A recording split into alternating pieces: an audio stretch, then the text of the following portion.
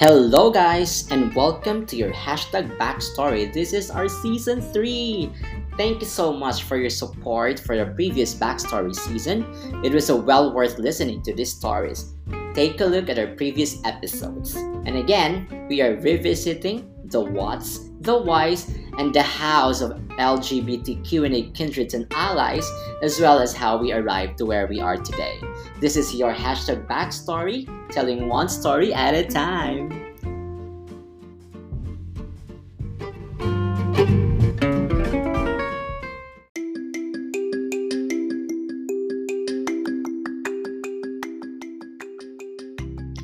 I suddenly realized I need to accomplish something. I've always wanted to do halfway through 2020, and then podcasting came to mind. It's something I've wanted to do for a long time. Then one day, inspiration struck, and I sought opinions on a possible term, and then hashtag anything backs was created, with the goal of sharing tales and creating a forum for discussion on a certain subject. I intend to make this one LGBT centric and truly unravel stories of people, LGBTQ&A and kindreds, as well as allies for inclusiveness. I started with one episode and worked my way up through seasons, and now I'm already on the anniversary episode. Yes, I still can't believe I've made this far. It was a learning experience for me, and I'm grateful that my guests were able to express their feelings the way that I didn't think they could. Just hashtag backstory. So, our 50th episode celebrates the first anniversary of Backstory.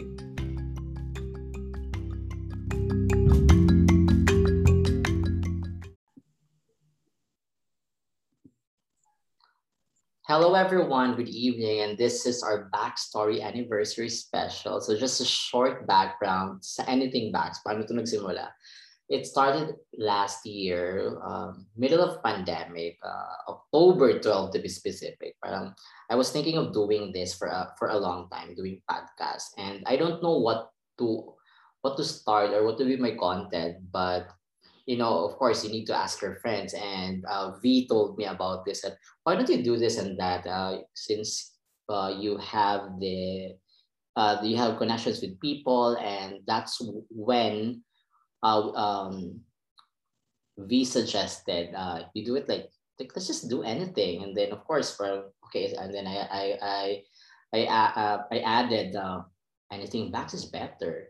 Then eventually, it evolved from there until I came up with backstory. But of course, the main thought is really the backstory, but it's a different spelling. And as of today, we are on a third season already, and upon checking a while ago, I think there were 40 episodes for backstory, and for the other episodes or for the other segments, we had like 9 to be specific. And tonight is our 50th episode. I'm so happy for this 50th episode.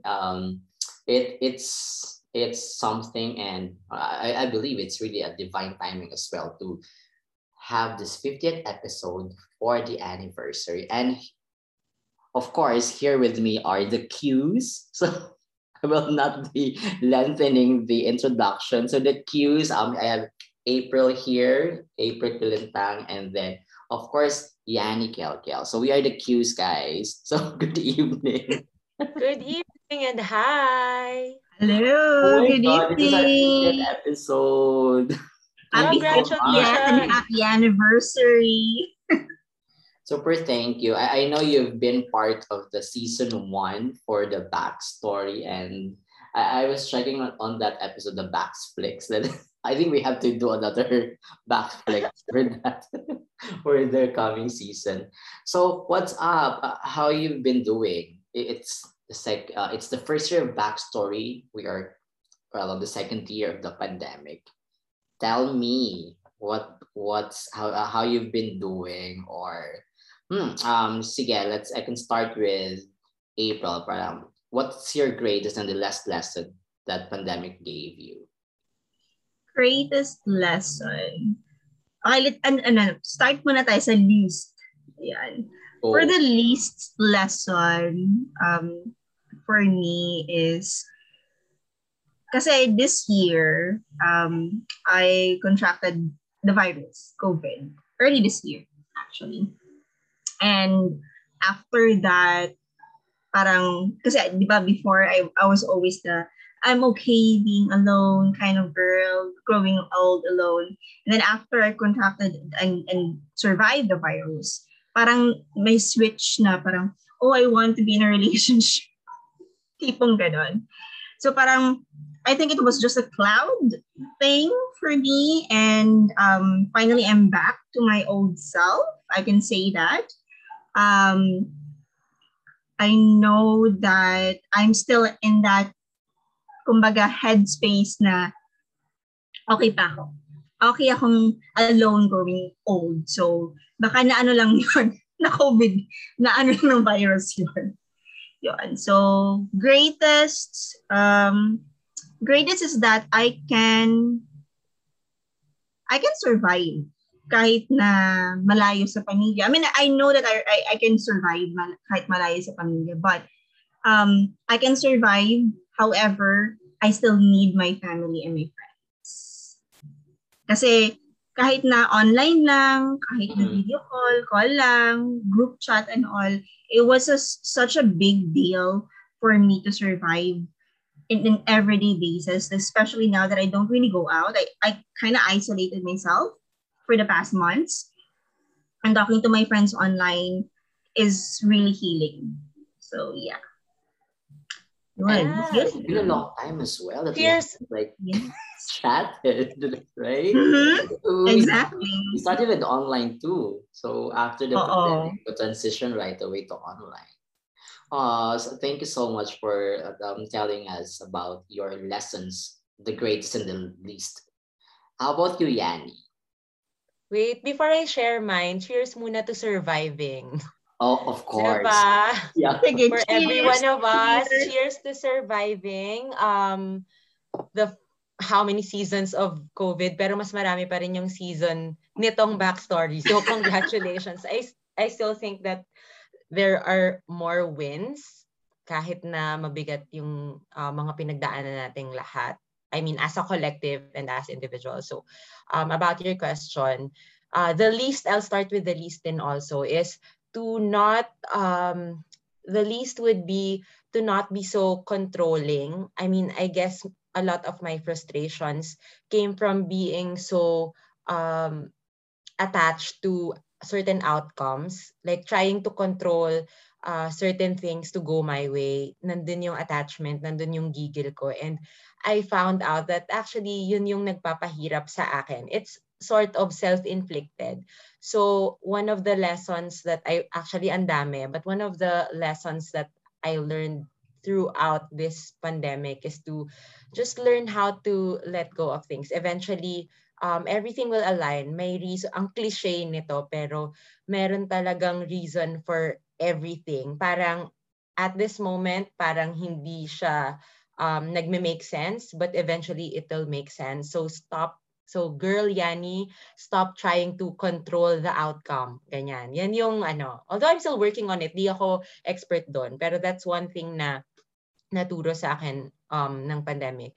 And then the greatest would be, this message has been popping up as a reminder, especially recently, is for me to keep rooting for myself.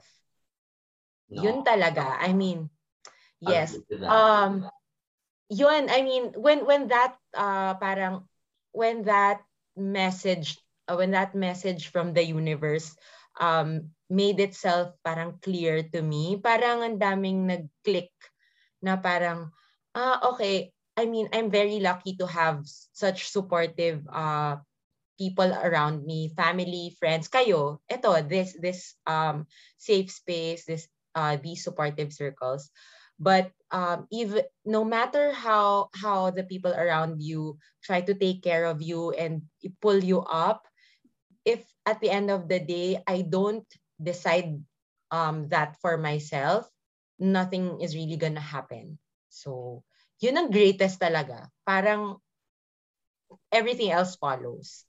Yun. Yeah. Napaisip ako. Ay, nakikita ko kayo, sobrang nag-agree kayo. So, gusto ko malaman. Yeah, I know. Napaisip parang ako. bakit sa ang...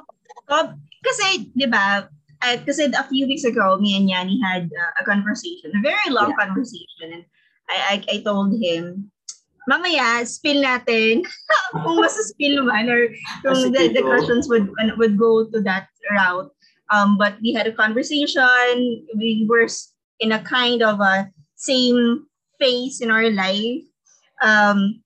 And then she was asking me, like, parang sabi niya, I think you said, Yanni, that, oh, how, parang napaka-strong mo, twin, na parang, and then I told her na parang, at the end of the day, it's just you eh.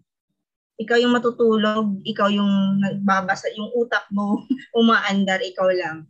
So, wala kang, kakapitan mo, syempre, friends mo, family, iba-iba rin yung outside eh. But, your faith as well, and yourself, dun ka talaga huhugot. Parang do not forget what's happening inside. Kasi the external is always there, but what you need to take care during the pandemic is what's really going on inside. And I think we have na-overlook natin siya, or siguro na ano lang natin, overwhelmed lang tayo na okay, so I've been doing this and that, and hindi ako magiging affected. Kaya ako pala napaisip din sa, oh my God, you need to root for yourself because, diba? Who else will, right? Oh my God. Diba, yung sobrang I mean, alam na natin to, for sure, even yung mga listeners nito and kahit sa ibang like materials or sources, naririnig natin yun eh. We already know these things and people can remind us. Pero at the end of the day, the decision has to come from ourselves. That step, the tiny step has to come from us. Yeah. Ganyan. I agree. And I have a funny story about that because I told Yanni this eh. Sabi ko, sometimes people may think na I'm crazy kasi I talk to myself in front of a mirror. And when I wake up and just say, girl, ganda mo. Ganun na lang. Cheer for yourself. Ganun. Yeah, cheer for yourself. Effective talaga yun. Ano naman that's a very good therapy, self-talking. I think we need to normalize that it's okay to do that. It's better to do that actually. Yes. Kasi you're not looking for validation outside. Yeah. Kasi sarili mo, even if other people would say, oh, napaka-narcissistic mo naman. Because that's how our society would normally see people like me na gumagawa. No? They would say, na masyado mong mahal yung sarili mo or masyado kang narcissistic. But narcissistic and loving yourself is actually very different. And it is. Yes. And for me, I don't want to put negativity on loving yourself because there's no end, there's no period dapat when you love yourself, when you learn to love yourself. It should be timeless, diba? When you do that. Like, walang dapat na, dapat ganito lang. Ganitong level mo lang mahalin yung sarili mo. Hindi. Kung ganitong level, kung ano man, ridiculous man lang yung pagmamahal mo sa sarili mo, and other people see it as ridiculous, what they say doesn't matter. Because if you feel good and wala ka namang tinatapakang tao, then that's good. It's better. Tsaka may iba-iba tayong way ng pag-love sa sarili. But I want to hear also Seven's answer. Yes. For me? Sa dami ng pinagdaanan at sa dami ng episodes, ano ang pinaka-greatest and least lesson? Well, madami siya, pero sige, we have to go into the present. Nagulat ako dun parang that question. Least lesson ko is, I think I have too much expectation on the things and too controlling on what's happening. Now, even though you know that it's uncertain right now, but at the back of my, siguro unconsciously, kung sinasabi na dapat ganito. Tapos when time comes na hindi nangyayari, medyo I'm kind of upset with what's happening. And napansin ko siya when alam mo yung medyo I'm kinda parang nagsisnap ako at some point. So that's kinda a lesson that I've been really learning. And also lesson then is to acknowledge if meron kang mga unsettled, pwede bang unsettled? Pwede naman unsettled and unfixed na mga issues from the past. Kasi during the pandemic, to be honest, ang daming naglabasan. Like, I had so many issues in my life na hindi ko pa pala na-unpack. So, ang galing ko mag-unpack sa iba, but ako, hindi ko pa siya na-unpack. To the point that I went to therapy for that. It happened, I think, mga second quarter of 2021. So, when I was really thinking of what this pandemic brought me, sabi ko, my God, grabe siya. Parang I'm thinking that this is a long retreat and naluloka ako every year. Kasi kung 2020 was medyo I'm so agitated, I'm so overwhelmed with what I can do to be busy and productive. With the next year, this current year, it's different. It's the opposite. And the opposite that I never expected because I'm not ready. But the good thing about it is my awareness is there. So I acknowledge. And for the greatest lesson is I was able to acknowledge the things that don't serve you anymore. Ang hirap, to be honest. Ang hirap i-acknowledge, i-face mo siya ng head-on. Like, harapin mo siya na, okay, this is it. And wala kang nagagawa. But the more that you do it, the more mo siyang ginagawa kahit day to day. Kaya agree ako sa sinabi ni April kanina about stepping forward, or I think ito was Yani. Kasi para nagiging mantra ko lately is, it's okay to step back, but step forward twice. So yun yung ginagawa ko. Ginagawa ko siya lately. And isa din sa lesson ko siguro na masasabi ko with the pandemic is, of course, to really practice gratitude every day. We don't know what's happening. We don't know what will happen. Sobrang laking help nung finding reasons to be grateful for. Correct. Parang little things, even the very, very least things that you find na akala mo wala siyang ano. And, of course, things change, like 360 talaga ang nangyari. Like, ako, like, from, siguro nasasabi ko, na-enjoy ko na yung pagiging at home because I was really extroverted to ambivert. And then ngayon, introvert na ako. So parang, okay, pwede pala. why would not allow myself to be that way when I can do it? So, di ba, nakakatuwa siya na you learn to, totoo nga yung introspection. Pero yung introspection talagang tagos eh. Na alam mo yung, aray. Hindi siya madali. Oo, parang maganda yung outcome niya, but it's not an easy process, no? Parang may mga dadaanan. And pinagdadaanan. Just to add something na din. Also about forgiveness. Like the forgiveness na encompassing siya na you forgive yourself, others, and everyone. Pero ang forgiveness of yourself is really hard because when you do that, healing, di ba, will lead you to, when you forgive, it will take you to healing. So that's what's happening to me right now. Yun yung mga nangyayari sa akin as of this time. Okay. Naano ako sa question. Di ba, ang dami nating learnings and all of that, mahirap din siya. I mean, it's just so nice to distill these lessons, but oh my gosh, to really absorb this, yung mga pinagdaanan ay hindi biro. No? Tsaka we have to constantly, kasi sometimes we already know these things. Correct. Pero nandun lang siya sa likod ng utak natin. We have to be reminded. Sometimes people have to remind us. Or sometimes tayo sa sarili natin ang kailangan mag-remind. So parang ganun lang. Kasi, knowing the three of us, marami naman tayong alam. Pero we're just parang, kumbaga, minsan nakakalimutan natin. Because na-overpower ng emotions. Yeah. Yes. Oo, yun din. Parang emotions are fleeting. Parang they change. Yeah. Diba? Yeah. And we are also lucky na meron tayong mga go-to people that we can talk to anytime. Like even in a chat. Kaya sa akin talaga yung how are you na word, sobrang bigat niya sa akin for this pandemic. Parang God. if people really ask me, ang galing kong magtanong yan eh. Parang, it's my, parang turf ko na siya na tanongin yan sa iba. But pag sa akin yung sinithrow, ay, Diyos ko, talaga, oh my God. Andun Kaya parang ang hirap niyang i-answer, no? Ay, it's a very basic question. Ang hirap yung sagutin.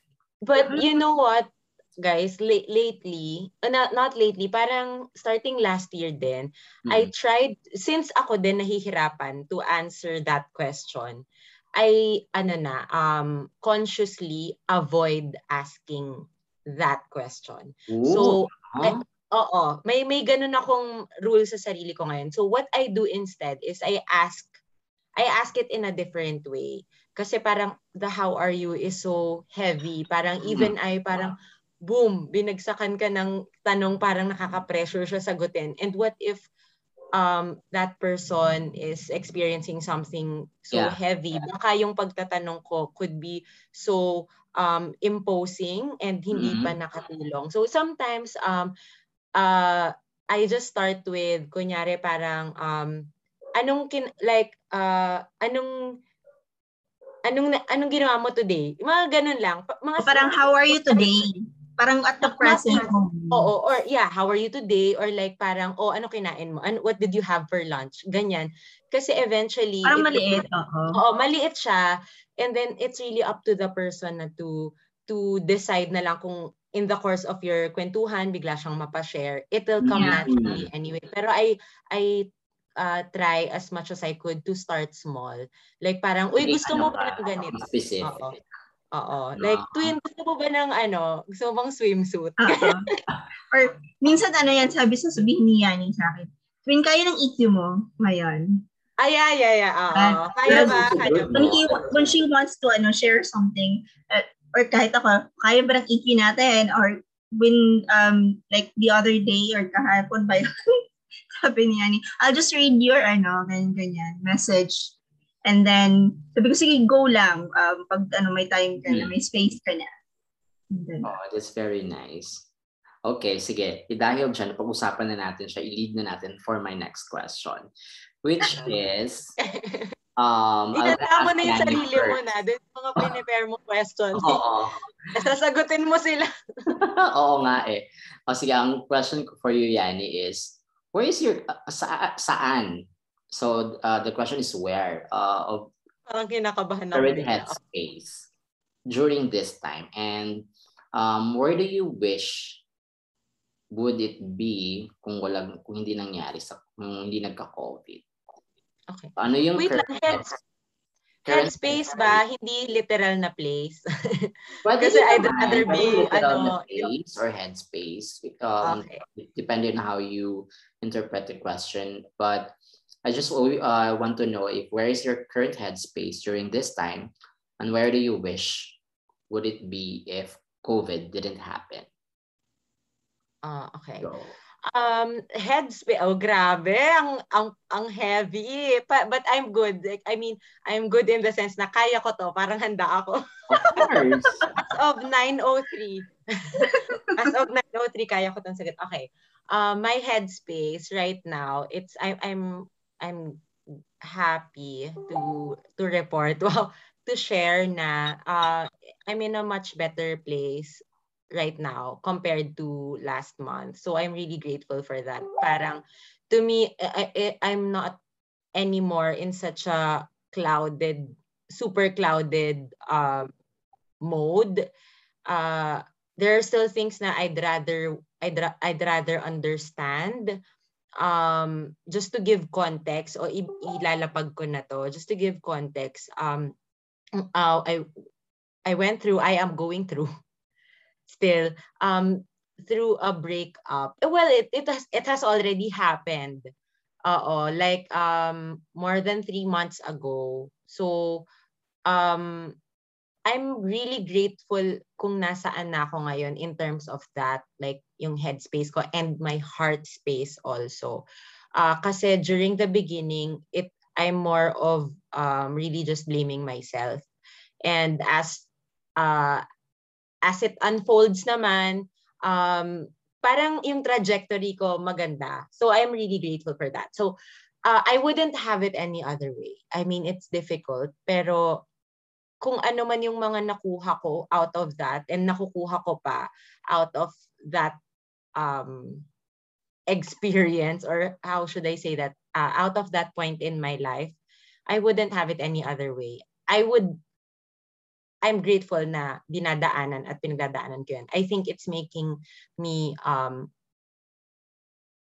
learn more about myself. Yun. So no, I couldn't think of anything else na ano.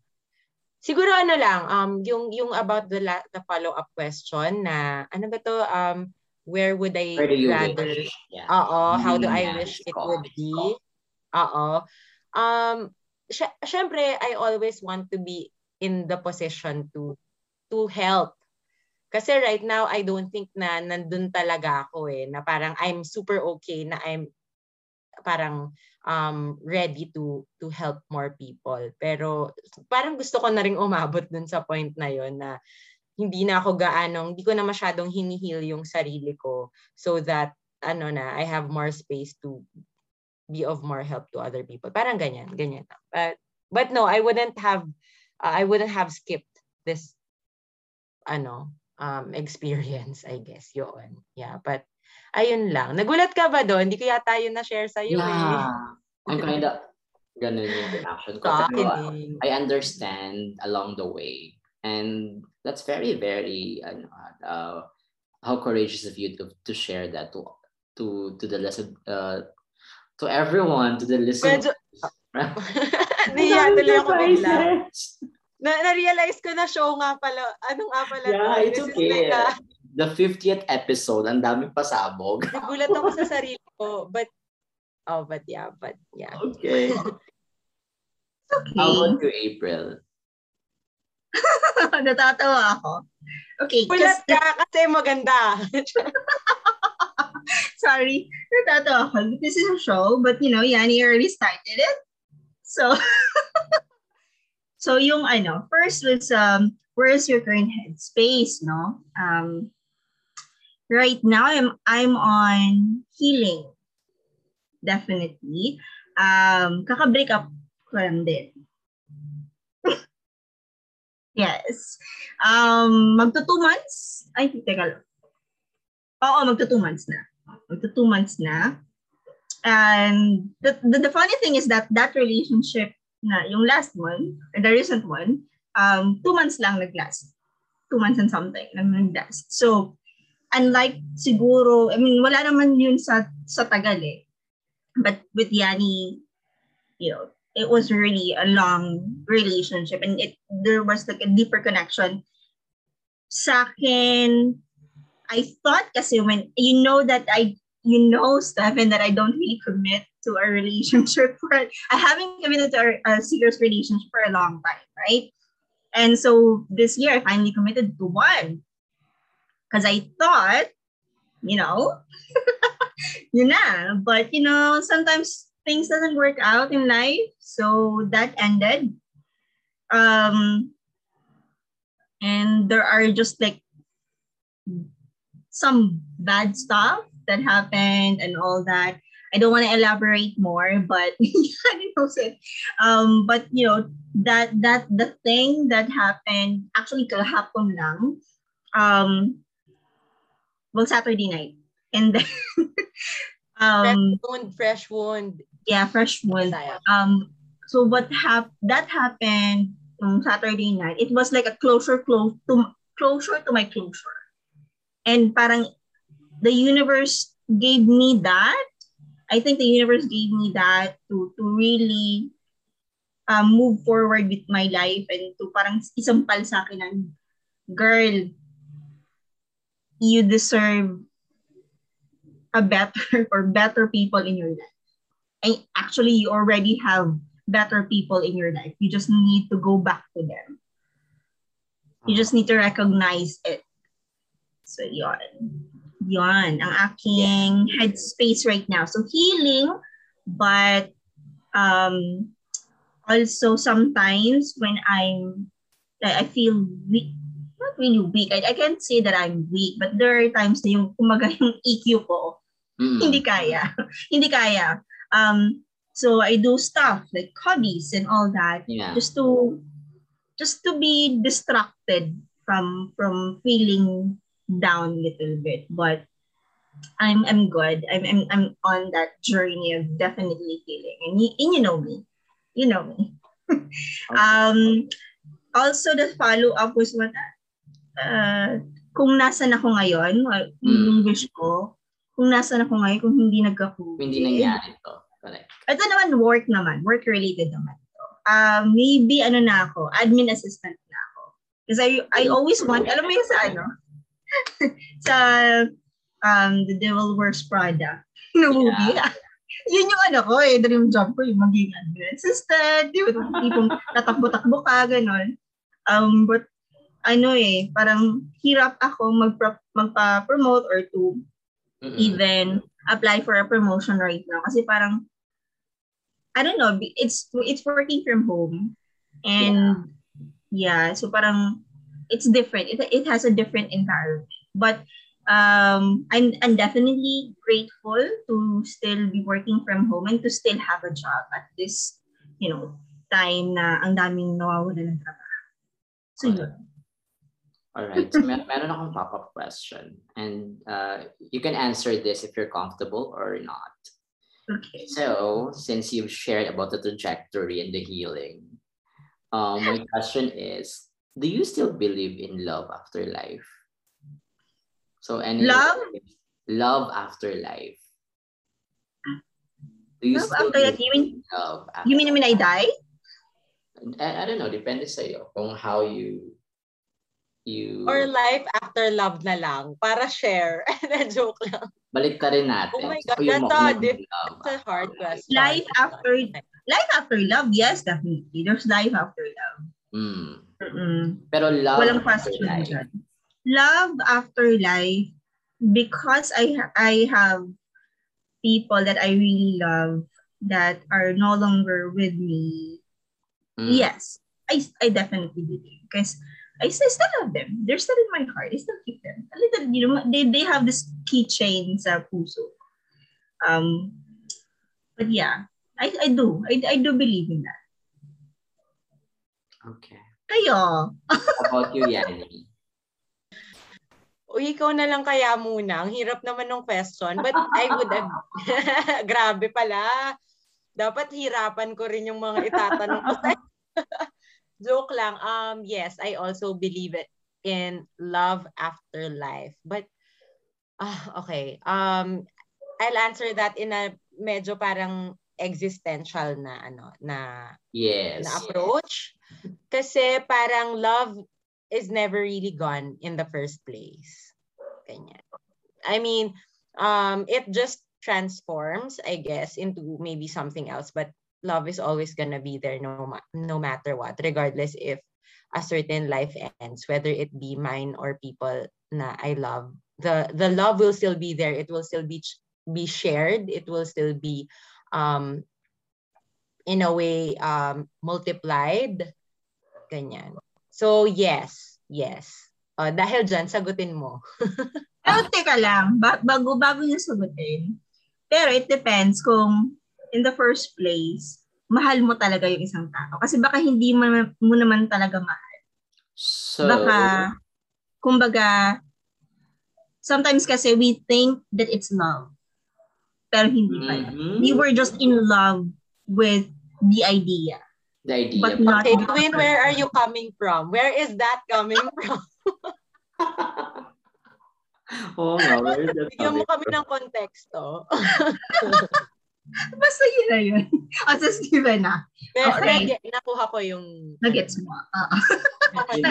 Gets na din. Parang feeling ko gets din. So ako talaga ipapasagot niyo. Of course. Of course, yes. Kasi love naman is, it's, I believe na it has no boundaries. Diba? Kahit mapunta pa siya even when we are gone, or I'm essentialism yung take ko.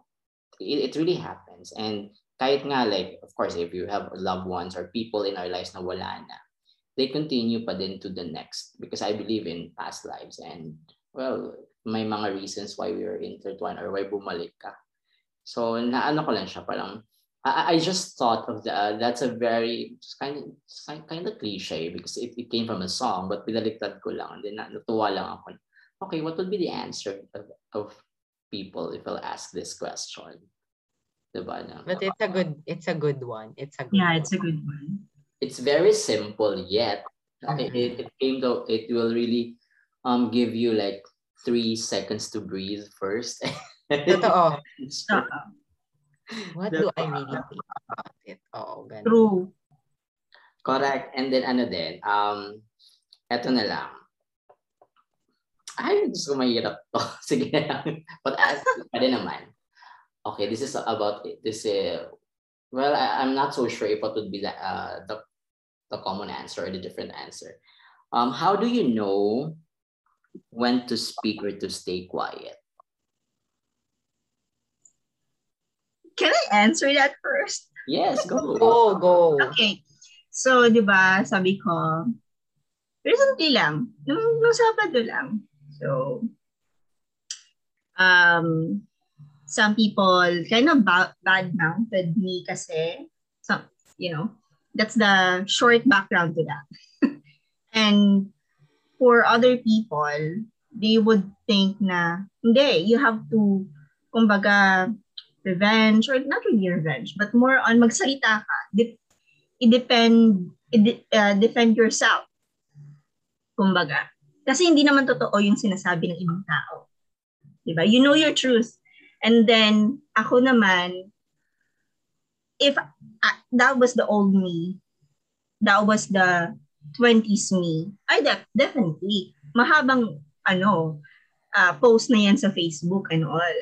But the now me,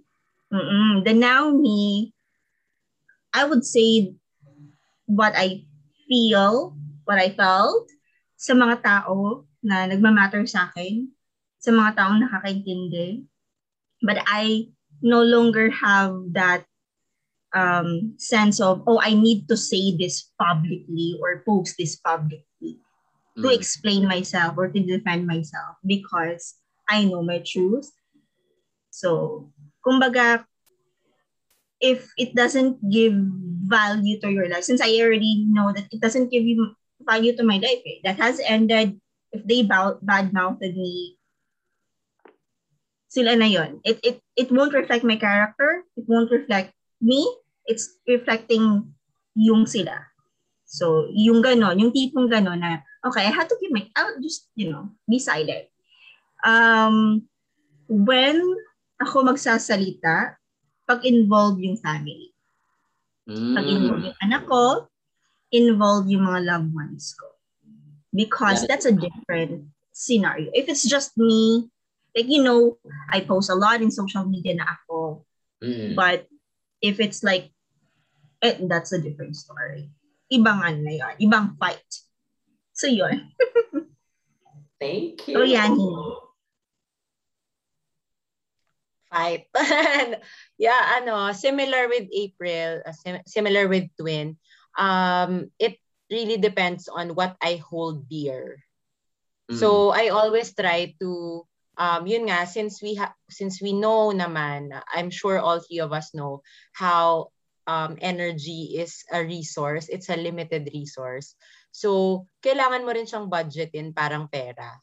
'Di ba? Or parang time, parang money, right? So energy is a limited resource. So what I do in my experience is I decide first, is this something that's important to me? So in the same way na sinabi ni April na when it involves her family, her son, ganyan, people important to her, ganyan. Or like to me naman, if it's something na for example, by tomorrow I wouldn't be able to sleep if I don't speak up about it or fight for it, ganyan. Kasi minsan naman speaking up is quite hard. It's not just about parang keeping mum. Sometimes kasi yung tumahimik ay mas madali. Pero that would also mean you're giving up something na gusto mo naman talagang ipaglaban or you feel tama naman talaga. So if it's something na mahalaga sa akin, ganyan. So, for a specific example would be, sa probinsya kasi, small town, I'm happy to be from a small town, pero one of the things that's also difficult when you're in a small town is everyone has opinions about you. Or like, especially sa parents ko kasi ano sila, taong simbahan, and then my nanay is a teacher. So, kilalang kilala ng yan yung anak ni Ma'am Lulu, ganon. So, nasanay ako na parang laging may opinion yung mga tao about me. Pero what I learned was, it doesn't matter what other people think as long as my parents know the real deal. So, ganyan. So, parang ako, ubos kasi ng energy to explain to everyone. Yun nga. Yeah. So, exactly. And you don't need to explain to anyone. Exactly. Yeah. Exactly. Like, April shared kanina, it's about knowing your truths, because of course you speak your truth, and that's the best already. Tama na yun. Hindi na kailangan na i-ano mo siya, i-exaggerate mo or do things and that. Alright, dahil dyan, I had this question. Trigger warning lang ha. This question might be very mabigat, since ando na tayo. We are on the middle of the conversation of this chika. When was the last time you cried? Why so? Why did you cry? I'll go first. Yesterday, but it was a cathartic kind of cry. It's half sad and half happy. I was talking to one of my teachers, and I just from our conversation, I was able to observe lang about myself that I have the tendency to gaslight myself. Yung parang dahil nakasanayan ko trying to be in other people's shoes first. Kasi sobra akong ganun, parang I'm not sure if the term is diplomatic, pero parang I always try to look at all sides of the story. So the downside is sometimes I even make excuses for other people's let's say bad behavior. So parang kunyari ako, kahit na off naman na talaga, iisipin ko, baka kaya niya nagawa to kasi ganito, ganyan. To the point na I end up blaming myself for almost all the negative things happening to me. Well, there is truth to it naman kasi syempre, 'di ba, lahat naman ng decisions natin affects us.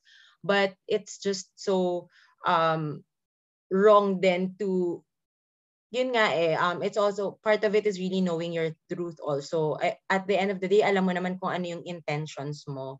So, wag parang yesterday's conversation just reminded me na, huy, alam mo naman kung ano talaga yung what's in your heart, ganyan. So it made me cry because that's a sad thing, 'di ba? And then but it also made me happy because it's a realization. Ayan. So ano siya, nakakabuhay din siya. So yesterday, it was a good cry naman. Oo. It wasn't so heavy. Yesterday. How about you, April? Kinda yesterday, 1 a.m. Saturday. Di ba? Specific. Mga 12 a.m. to 1 a.m. Ganon. Okay. So, yung mga guest ko pala ngayon ay di ba? Mga guest ko pa. Lately, yung mga umaiyak-iyak lately. It's okay. The reason for that is yung people bad-mouthed and all that. And the reason why I cried, kasi kung ibang tao yun, kumbaga, okay lang. Parang shake it off lang sa akin. Hindi ako iiyak. But the thing is that with those people kasi, I didn't expect them to do that. Yun. Kumbaga, to badmouth me, to, kumbaga, dagdag bawas ang stories nila, tipong ganon. So that hurt me because I'm the type of person that I always look for the good in people. Mm. So, when, especially when those people na in-expect mo na okay sila, na hindi ka nila, what's the term for that? Hindi ka nila kakantihin, is that the right term? Mm-hmm. Tapos, yun pala nangyari, yun yung maririnig mo, sobrang sakit. Yun yung disappointment, yung hurt, noon. But after I cried, after the giggle, because I was really giggling, alam niya yan. I took a long shower yesterday, afternoon na. And then, after that, parang tumawa na lang ako ng tumawa. Kasi, there are people like Yanni, the other yoga friends natin na parang told me na, girl, it's the universe already telling you. So parang, it's like a knock on my head na parang, umiyak ka kasi it's painful.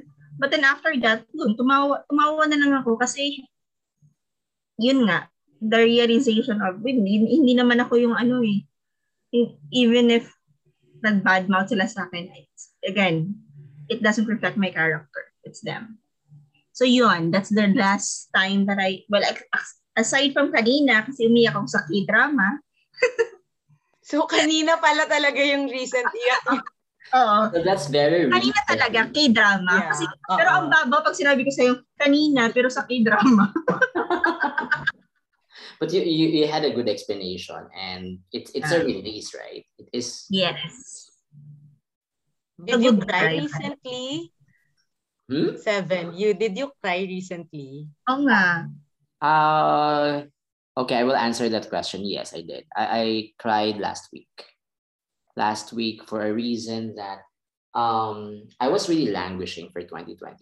I think for the first quarter, and then I believe that it's accumulated siya with the traumas in the past that I need to acknowledge. But lately is some people in my past are coming back. So I was at the point of I need to cry because I need to release it. I need to release that emotion because I can feel it in my body that it's something, and crying makes it really makes you feel better after. So it's not really naman a bad cry because of the feeling and the emotions that what's really happening right now, that I was demotivated to do this and that, but again I go back to step back, 2 steps forward. So I needed that cry, and it was really good. It was really good, and it helped me to rest for the whole week, so that I can prepare for anything that planned for the whole month. So it's really good that I do that all the time, and I know for a fact that when it's the right time to do it. So I just don't know. Maybe it's my body telling me. Our body is really intelligent, right? That the body knows. Okay, you need to release that, and you just have to follow. Because pain demands to be felt. Yeah.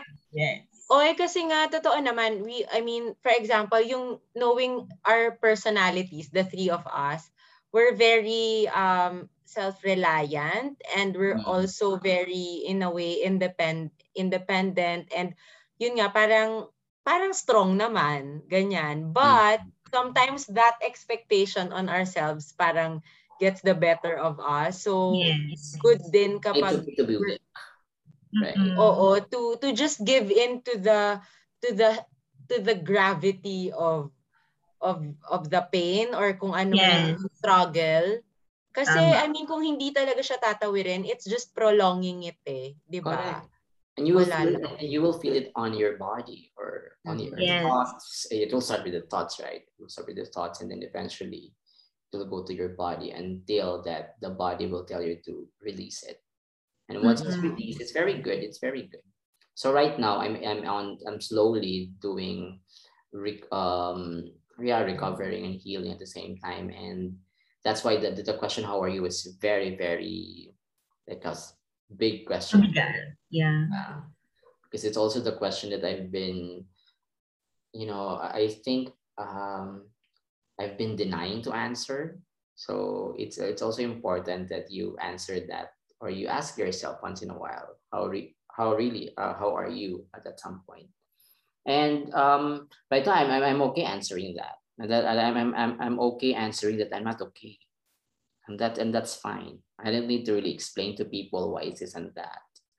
And Yeah. that's also the reason that I shy away from social media. Like I less post, and I go to I believe in energy as well, Yanni. That I go to the community wherein my energy is back, or I can share my energy in a right manner. It's worth my time rather than spending it, diba? So ayun. Now, I remember, since we're talking about crying and pain as well, I remember my mom once told me, like around 2017, I think, 2018, I think 2018. So something happened to me. Okay, break up na naman to. Mm-hmm. That 2018. And my mom, first time na break up ko, na tumawag yung mom ko. Usually, hindi siya nakikialam. And then first time, tumawag siya. And then she said to me, iiyak mo lang yan. Bigyan mo yung sarili mo ng panahon para ma-feel yung pain. Iiyak mo lang, wag mong pigilan yung sarili mo na maramdaman lahat yan. Kasi pag natapos na yan, maluwag yan sa dibdib. So, kaya whenever I feel like I want to cry, I do cry. I just don't post it in my stories, of course. Because sometimes people would actually say, someone said to me, someone said to me, stop pretending to be strong. And the thing is that I don't know kasi yung mini-mean of that person when he said, stop pretending to be strong. What do you mean? So, because sometimes, even if we're not strong, pretending or faking it is our survival, is our way of surviving kasi for that day, di ba? Like, that breakup ng 2018, I have to prep for a performance sa office at that time. And then the night break, tapos the morning I have to prepare. I don't have any sleep, like 30 minutes lang siguro and all. And I just have to fake it. I have to fake that wala akong nararamdaman at that time. And then after that, when I'm alone, then I cry. I don't, people doesn't need to see me weak for crying. So yeah, I mean, if pretending to be strong and in front of a lot of people is okay for you, then why not? Because that's how some people survive. If not naman, if you're okay with showing your emotions and your weakness to other people publicly kahit hindi naman nagmamatter sila sa'yo, then okay din. Diba? It's really depende din sa tao. Yeah, we have our own ways of healing din kasi, right? So, it could be yung strategy na fake it till you make it, right? Or it could be like diving deep into the pain and then to shorten the healing process, parang ganyan. So, no judgment. True. Diba? On that. Agree. And I just want to connect regarding social media. We all know that many in the social media are into the eavesdropping, or many people Marites to the curating. Yeah. So I think pop-up question now. What's your biggest lie that you posted on your social media? Did you have any? For sure I do, pero iisipin ko. Wait lang. Maganda yung question. Hold on. Oo nga. What's your biggest lie? You can start with Adrian. Did you have any? Biggest lie. That was 2017.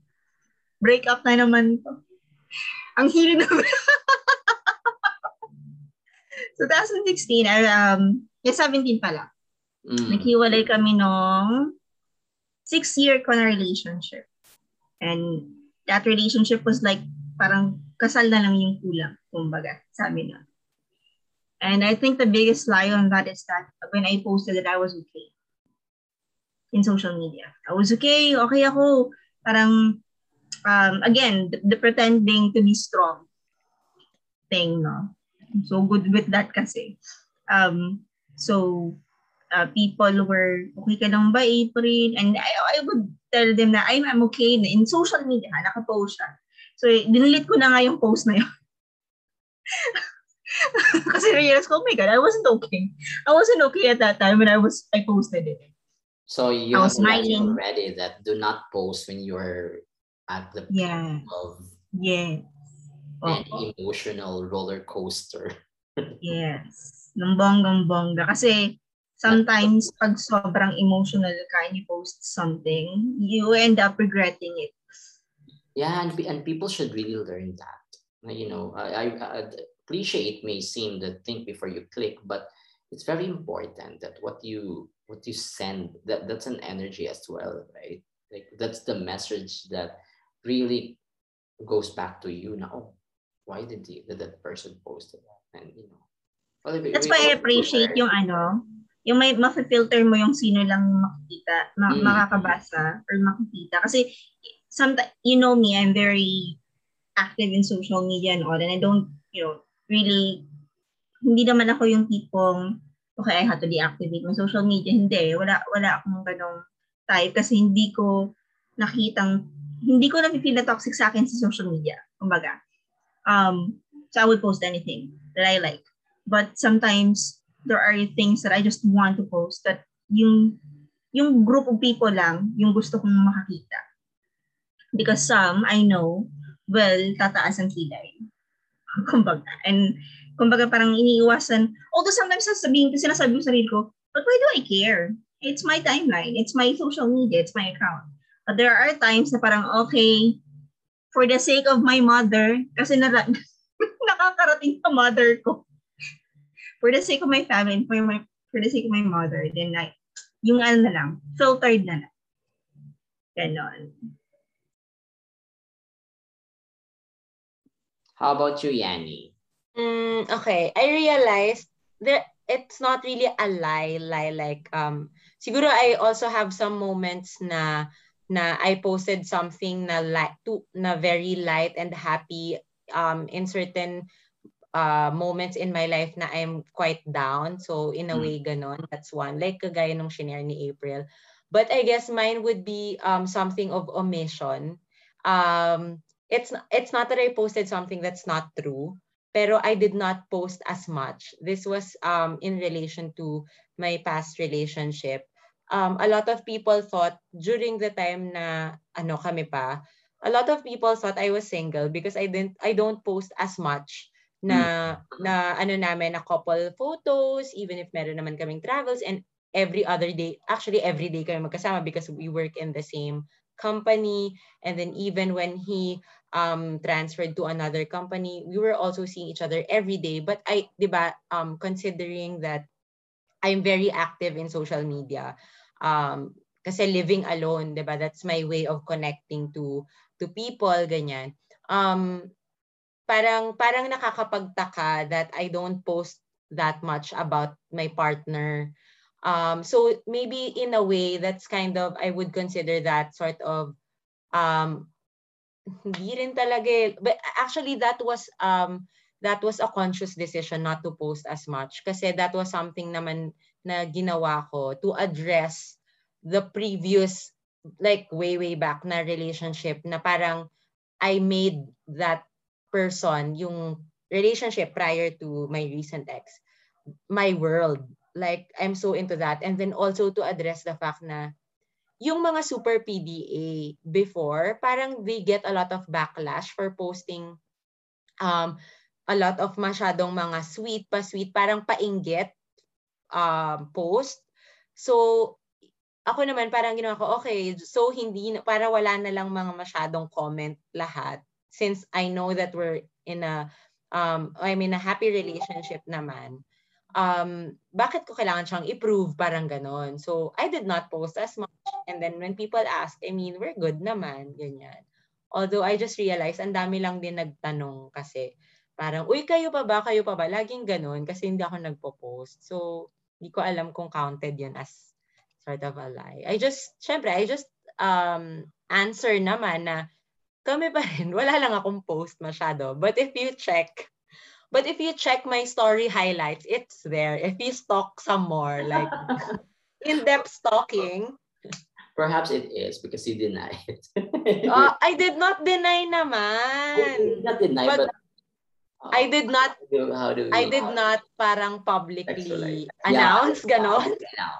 For so long kaya when I met first time na met ko si Yani, I thought she was single. And then when she dinala niya after class, pinakilala niya yung ex niya. So ko, okay. Medyo pala siya, pero bakit wala wala sa social media? Parang hindi halata. I guess parang hindi wala talaga. Yani, I went through your sabi ko, so nakita mo ba? When you did in-depth stalking, nakita mo ba? Nandun naman siya. Hindi ko napansin. Kasi parang friend mo lang siya dun. Kasi ang dami ko ding iba pang kasama. So, yes. So, siguro I'll try na lang if ever I get into another relationship in the future, a balance of parang posting then about it. Is that a lesson? If kunwari sabihin mo na balance lang. For me, ako, again, I'm very active in social media. Even yung recent na boyfriend ko, 2 months lang yun, but we're active posting in social media. But I do regret posting that early on a very fresh na relationship. I think, because I know some couples na married na, they've been together for like decades. They don't really post in social media as often. But merong mga pakonti-konti. So you know that they're still together and they're happy. And I asked, kasi boss siya she's ahead. And then I asked her, why don't you post your travel? Kasi you always travel outside pre-pandemic. Outside the country, ganyan. And she said to me, I don't have to. Sabi niya, I can post my kids, I can post myself, my selfies, my food, yung nagluluto siya. But as a couple, they don't feel like posting it because they don't feel that they need validation outside. Kasi there are, or most actually, couples in social media. And even me, I'm guilty of this. Yung mga prior ko na relationship na makita because of parang insecurity, because I was cheated on multiple times with my previous relationship. And so consciously posting stuff, tagging my ex with stuff and all that is important to me at that time, because I want people to see that kunwari happy kami, kunwari kami pa rin, na strong pa rin kami. But in reality, there's something na broken na talaga. So, if kung kayo in your next relationship na, hopefully, you don't feel like you need to post, you don't have to, just because hindi mo ginawa sa previous na relationship mo. There's nothing wrong with that. But if you feel like, okay, I just want to share this happy moment in social media, but not because you want validation, but you just want to share because happy ka at that time, and that's the best time to post it. Yeah. Which is sinasabi ko din sa sarili ko. Yeah, and on second thought, I realize it's really gonna be different depending on the dynamics ng couple. Correct. Sa amin kasi my ex, hindi siya ma-social media. So parang minsan sa akin, kahit hindi ko naman kahit i-post ko, he wouldn't really see it. So parang to me, it would be a way of showing him na, hey, look, I'm posting about you, parang ganyan. He wouldn't see it kasi hindi nga siya nag-social media. Hindi niya rin nakikita. So parang sa akin, who am I posting for other people ba? Hindi siya nasa-social media. And then it wasn't also an issue ever to us, yung social media. Nung bagong-bago kami, issue ko yun. Pero hindi talaga, issue ko naman yun sa kanya, pero hindi kasi talaga siya nagsa-social media. So parang naisip ko na lang para quits kami. Hindi rin ako masyadong magpo-post. And then it was really never an issue. Pero I guess depende, malay mo in the next relationship, social media savvy pala eh. Yes. Kasi diba? Manifest natin. You're right kung ano yung dynamic ng couple eh. Kasi kung both kayo, kunwari ako, magka-jowa ako ng yung recent na jowa, social media yon. So, ma-post din. But if ever in the future na magkaroon ako ng boyfriend, hopeful pa rin. Magkaroon ako ng boyfriend na... Sabi nung earrings mo, parang yes daw. Char. Sabi niya, yes. Magkakaroon ko pa rin ng boyfriend in the future. But I love it that you're so present and you're manifesting. Yes, I'm claiming it. Yeah. So, kasi diba, for me even if I end up alone in this lifetime, I'm okay. But if meron mang magmamatch sa energy ko, sa personality ko in this lifetime, I am claiming it. So, darating. And yun nga, back in social media, and if ever na hindi siya ma-social media, then I don't really have, I will try my best kasi I'm really ma-social media. I will try my best to balance things out. But again, I'm only gonna post if I'm really happy and not to to feel that I need validation. Okay. All right, got it. Sige. Yung succeeding question ko, follow-up question ko for that. Somehow related to posting, but just before I go to the question, my 2 cents for the discussion, the question is, I think it's more about privacy at the same time, because you've mentioned about validation, posting the right moments, and it's also good that you put privacy with your private life, because people will always have something to say. And I agree also with the dynamics of the couple. So if it's your thing, go for it. But it's super ganda that you mentioned about highlighting the moments only, not really like posting everything, because not everyone will have they always have something to say. There are many naysayers out there, so just let it down. I think that would be the best lesson we can give to the listeners. So my question, or like airing your dirty laundry on regardless kung relationship or romantic or other relationship, life or anything. Oh my gosh, it should be communicated between you and the person, exactly, rather than out, rather than saying anything, because it all depends on you, right?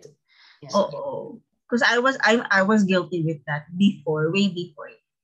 So, ngayon, hindi na. I don't like na, merong mga marites. Marites? Why is it the term now, no? The chismosa is now the marites. The April 2.0 is no longer that person. 3.0 now. 3 na pala. 3.0. 3.0. 3.0 na. Right? Sige, eto na. Sige, the question is about the self, but more of the self actually. What if nothing changes? Like your looks, your weight, the success that you have, and would you still be okay? Why? What if walang nangyari sa lahat-lahat? Would you be okay? Why? I'll ask you, Yan. It'll be hard. I think so at first perhaps I wouldn't be okay. I'll be really straightforward with that.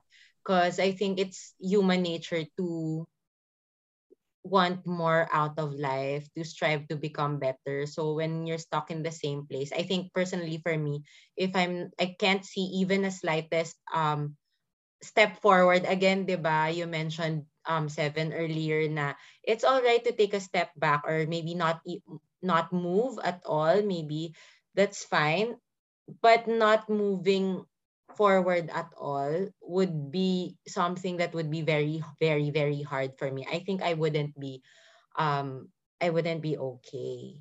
But I think that eventually if I notice that nothing is changing, I will do the best I could to change that. I'm not gonna sit with that and basta, ewan ko, parang ganun yung pagkakilala ko sa sarili So ko. it's Parang, non-negotiable to you. Okay. it's non-negotiable to me that nothing will change. Yeah. Hypothetical question here. How about you, April? Alam mo, very Gemini. Very Gemini kami, Yani. So, we don't like things as it is, like stagnant things. That's something that we share kami ni Yani. Geminis get bored easily. So we like things na we keep on moving, air sign. if you believe in that, listeners.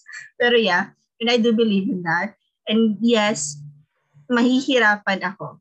Definitely. And just like what Yani said, it's going to be very difficult for me to stay the same.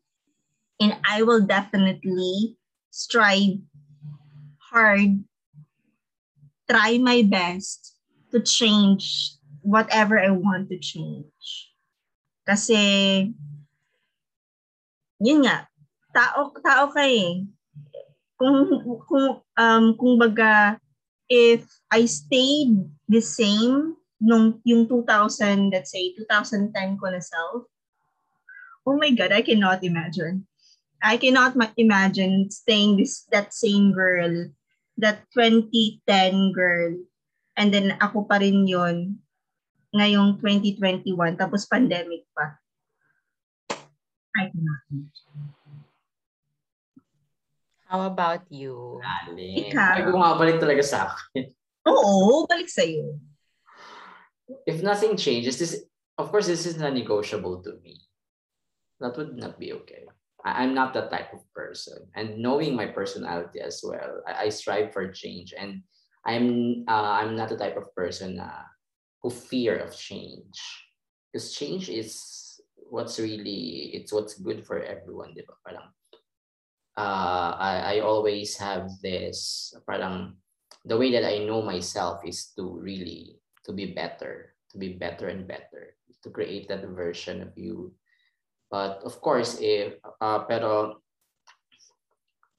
nakakaloka nga yung tanong eh. Kung sasagutin ko siya. Diba? Because it is non-negotiable. That's it. That is not me. I think we'll really find a way to change our situations for the better. Paunti-unti, kahit na let's say not like a super drastic change, no? Paunti-unti, kasi it will build up to a big thing. Correct. To a big change in our life. Yes. But see, Kevin mentioned that he's not afraid of change. Actually, I'm quite scared of change. Oh, kakagulat ba? I am quite... Oo, ang weird. Di ko alam kung saang spectrum ko ilalagay yung sarili ko. But I'm quite, sometimes kasi when I find myself comfortable in a situation, parang I have control over things. Parang it's challenging and it's scary for me to make a change. But at the end of the day, tatalon pa rin ako doon. I mean, I'm still gonna embrace that. Pero, I mean, not to say na hindi siya nakakatakot. Ganon. Lang. Oh my gosh. Alam mo, second thought, yeah. Change is, totoo, tama yung sinabi mo na nakakatakot siya kasi you don't know if it's gonna be a bad change or if it's gonna be a good change. Kasi parang change is like future eh. Diba? Hindi mo alam yung yung magiging yung change. Kasi sometimes you plan your future, sometimes you plan your meals, yung mga maliliit na bagay, you plan your meals, tapos biglang mag-change yung plano mo kasi mag-iiba yung cravings for what, those kind of small things. Sa buhay, if we relate that sa buhay natin, we plan ahead. This is what we want to do with our life for the next 5-10 years. Tapos biglang may mga rocks, hindrance na hindi natuloy yung plano mo, instead na-reroute ka. So yeah, it is scary, but at the same time, as a Gemini, it is exciting. Okay. Sige, yung next question ko, this is about ano naman. I think pinost ko na siya. Ko lang yung question, medyo siya. I need to edit the question in an instant. The question is, who do you miss the most? And sino yung invite mo for a wine night in the coming months? Pwedeng online or hindi online, and why them? Any one of you can answer? So, pwedeng marami? Pwedeng marami. Like, who do you miss the most, and why would you invite them for a wine night in the coming months? Pwede mo ding idagdag na, because I asked for why, right? You can add what would be your topic. I don't know. It depends on you. Go. Okay, I'll answer first. My parents.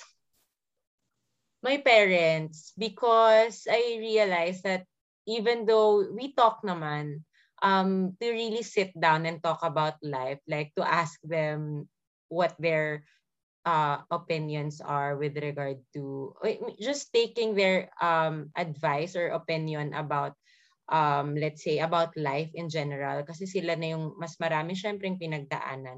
So it would really be nice to just sit down with my parents and hear what they have to say about like about our lives, about my life, about what they think about the things that are happening, ganyan, or even maybe politics, ganon.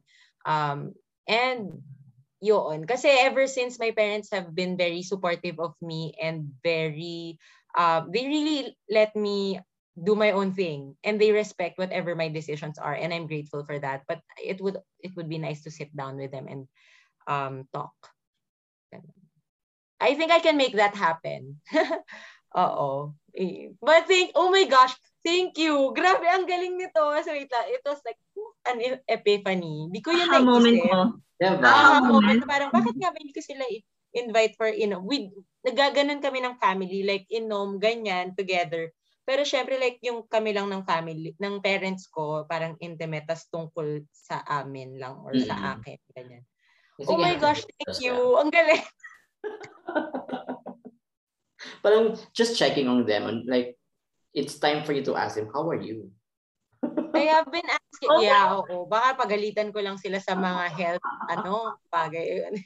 Well, that's part of it, right? But of course, it's like a barkada na you're talking Yes, to. yes. Yeah.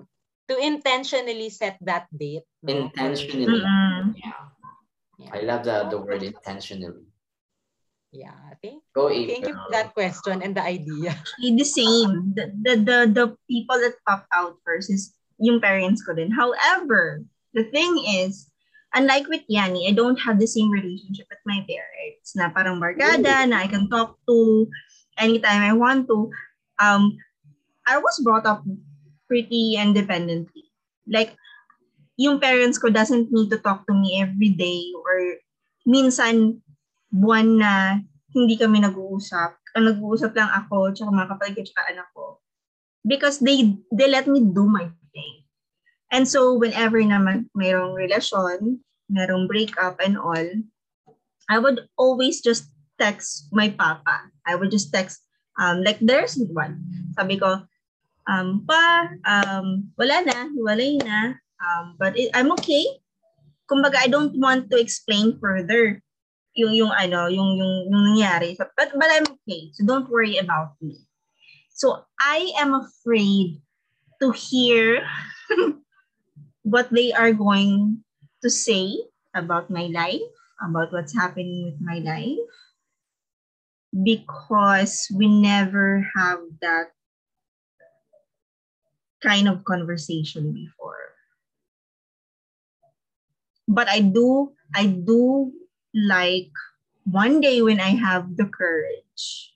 I do miss them. So I want to have wine night with them, but talking to them about my life. Maybe medyo light topics with them for now.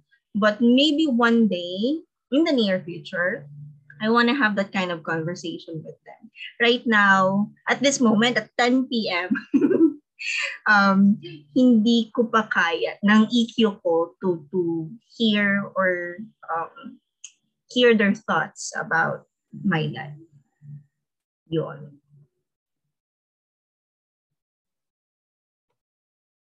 Heart to our parents. Yeah, Yes. it's Your very heart. true. I think I need that one as well. I will try to, I don't know on how to do it, but I know I can do it because I'm with them right now. Like I have all the Mm-mm. time, and Mm-mm. I think you need to take a step back. Like there's no problem with me and my mom. That's not an issue. But with my dad, I think I need to have to make an effort for that certain relation for us to to make things or to patch things. Yeah. Maybe baka kasi akala niya I still have this, like whatever that the uh the idea or whatever the thoughts that he has, or di ba baka may mga questions siya na gusto niya itanong sa Yeah. akin, and there's nothing, and the pandemic is the best way for us to do that, right? Why not? So yeah, I also take note of that, and I'll get back to you. I Let love me know, that I huh? love that we have a resolution after this session. We all have a resolution to like set Good. Yeah. a wine That's night or doable. something It's like very doable. diba? It is. Pag It uwi ko ng is probinsya, us that when I go home, yeah. putting that boundary or putting that wall, or maybe you can ibaba mo yung wall ng konti or whatever that Yeah. is, diba? And try to, and because it's we don't know what will really happen, and the pandemic is giving us the opportunity. So why not do it? Yeah. So yeah. True. Okay. To forward, I have a question. This is the man for yourself. What's the Oh, best thing you can give to yourself? ano yun? Sorry. What would be the best thing that you can give to yourself?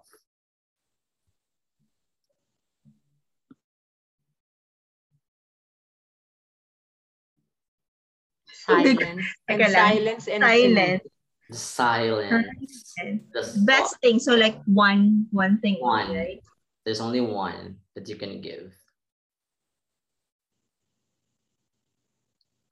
Mine would be courage. I guess courage. Why? I find Courage? kasi I really, to be honest, even if I seem like someone who's very outspoken or like very who has who has control of her life naman, I still find myself scared, especially nowadays, especially the past year, since the past year and then this year. I always find myself in situations that I'm scared and that I doubt myself. And actually, that's not really how I am before. Yung self-doubt is not that parang intense. And it has been quite nagging parang lately. So if there's something that I'd want to give myself, the best thing I could give myself is more courage. Yeah. Wala talaga akong maisip. Charot. Hindi naman. Kasi yung una kong naisip ng tinanong mo yan, it's love. But the thing is that I'm already giving love to myself now. Aside from courage, kasi I think it's a package when you say you love yourself. No, you have yun nga, yung self, yung sinasabi niya Nina, parang when may moments ka na nagsi-self-doubt ka, or when you step back and you know that you love yourself, that yung ano hindi yung half-ass kind of love na I love myself, pero yung truly and deeply mahal mo yung sarili mo. Na hindi, kunwari, kung papasok ka sa isang relasyon, wala ka na doon sa space na pag pumasok ka sa isang relasyon or in any kind of relationship, whether it's gonna be friendship or like a romantic relationship, hindi iikot yung mundo mo sa other people. Kasi ikaw kahit ikaw lang, sapat na. I think that would be, I'm still in progress, but malayo na ako doon sa dating ako. Kasi yun yung palagi kong biniwish sa sarili ko. I just want to be happy. I just want to really love myself. Kasi I feel like before, way before, I feel like ang baba ng value ko. As a single mom, as a new single mom, especially those early years, I feel like ang baba ng value ko sa sarili ko. So, learning to love myself again and to know my value and my worth, it's still a progress, but I'm getting there. I think I'm getting there. So, yeah. It's very nice that you're putting it in the present, diba? The present, because past is always past. It will not define you at all. And I love also the idea of Yanni to have more courage. So dare more greatly, Yanni. Go for it. Go for it. As in, dare more greatly. Sabi nga pa may go, go, go. Importante yun eh, na you have that. And the question kinda medyo it's hard to answer us at the same time, but yeah. Yes. Kasi ang dami mong gustong ibigay sa sarili mo eh. Pera. Actually, kung material things, money, yes. No, syempre, diba? But, diba, parang, but what are you gonna use the money for? You know, that's the more important question, right? True. Yeah. And then, ano din eh, parang kung money yung sasagot mo, mawawa, ano na naman siya, parang it comes and goes, diba? So, yes. But wait, what's your answer to that? Sige, answer ka muna. May question ako. Pero may question ako kay Steve. Yeah, you have a follow-up question to me. Okay. Ako, I've been leaning to have this. There's only one word that I can always say, and the reason also that I got this question is, of course, from the best communicator, who always inspires everyone. It's from Oprah. Yung sa akin, napaisip ako na tama yung sinabi niya na the best gift or the best thing that you can give to yourself is time. Time. As in time. Kung ano yung explanation mo doon, it's always time. Like, time to, because parang we're so much of thinking of others, but we don't have time for ourselves. We don't have time for this and that. We forgot that. So parang na-instill sa akin na yun talaga yung ibigay ko sa sarili ko. We always have time for others. We always have time for the things that we want to do, the time for, yun nga, like, for giving this and that. But the question is, do you have time for yourself? So that is the best thing that I can give.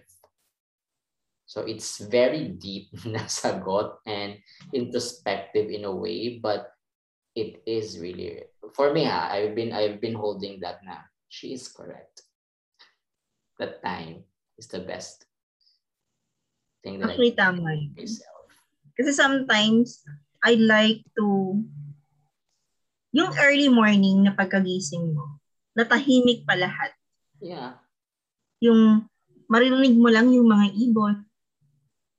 Yun yung time mo, parang yun yung right now yun yung pinaka-time ko sa sarili ko. Not doing anything before I, this is before I work. And just I don't know, sometimes I would think, anong gagawin ko for the rest of the day? Sometimes, wala akong iniisip at all. Nakatunga nga lang. Di ba? So just want to share that. That's my answer. Ang sarap na. Okay. So yun, follow-up question natin. Follow-up question. Kasi we already talk about, So money. is that your burning question? Okay. Yes. The question is, parang burning question na din siya. Pero this is, pwede din sa ating tatlo. Do you believe that money can buy happiness? Kung objective yung sagot, oo, it can buy, but fake happiness, not the genuine. But if we are talking about the real one, it can't. It can't. Ano na yan eh, parang that's their reality yung pag-uusapan. We all know that many people have everything, like they have this and that, but they're not happy, right? They have the power and all, and they're not, because walang contentment eh. Diba? So somehow connected din yan sila. So nakakaano man eh. Pero kung you will answer the question in the right way, it's no for me. It's a no for me. Yani. Not I guess not money on its own. It has to be used for something else. It's just a tool. Like for instance, you money to, let's say, treat your family to a travel, a family trip, ganyan.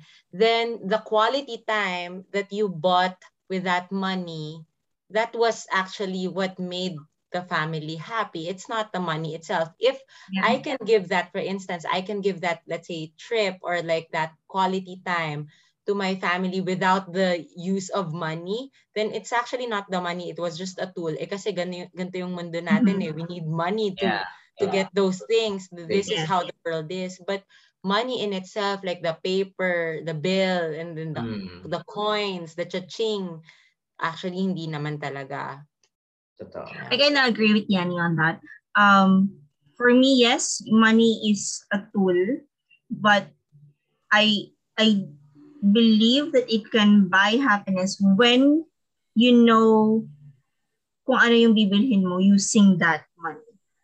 For example, again, yung travel with your family, because you get to bond with your family.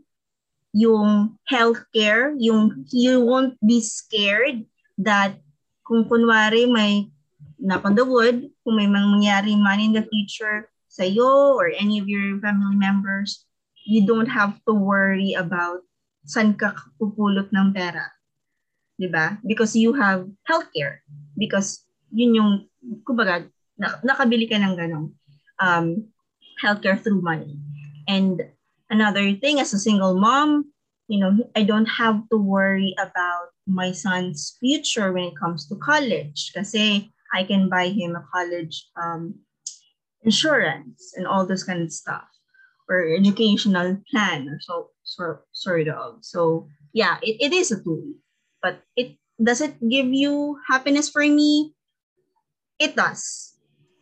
But again, it's subjective. Hirap kaya mag-move on like impoverished in an impoverished state, charot.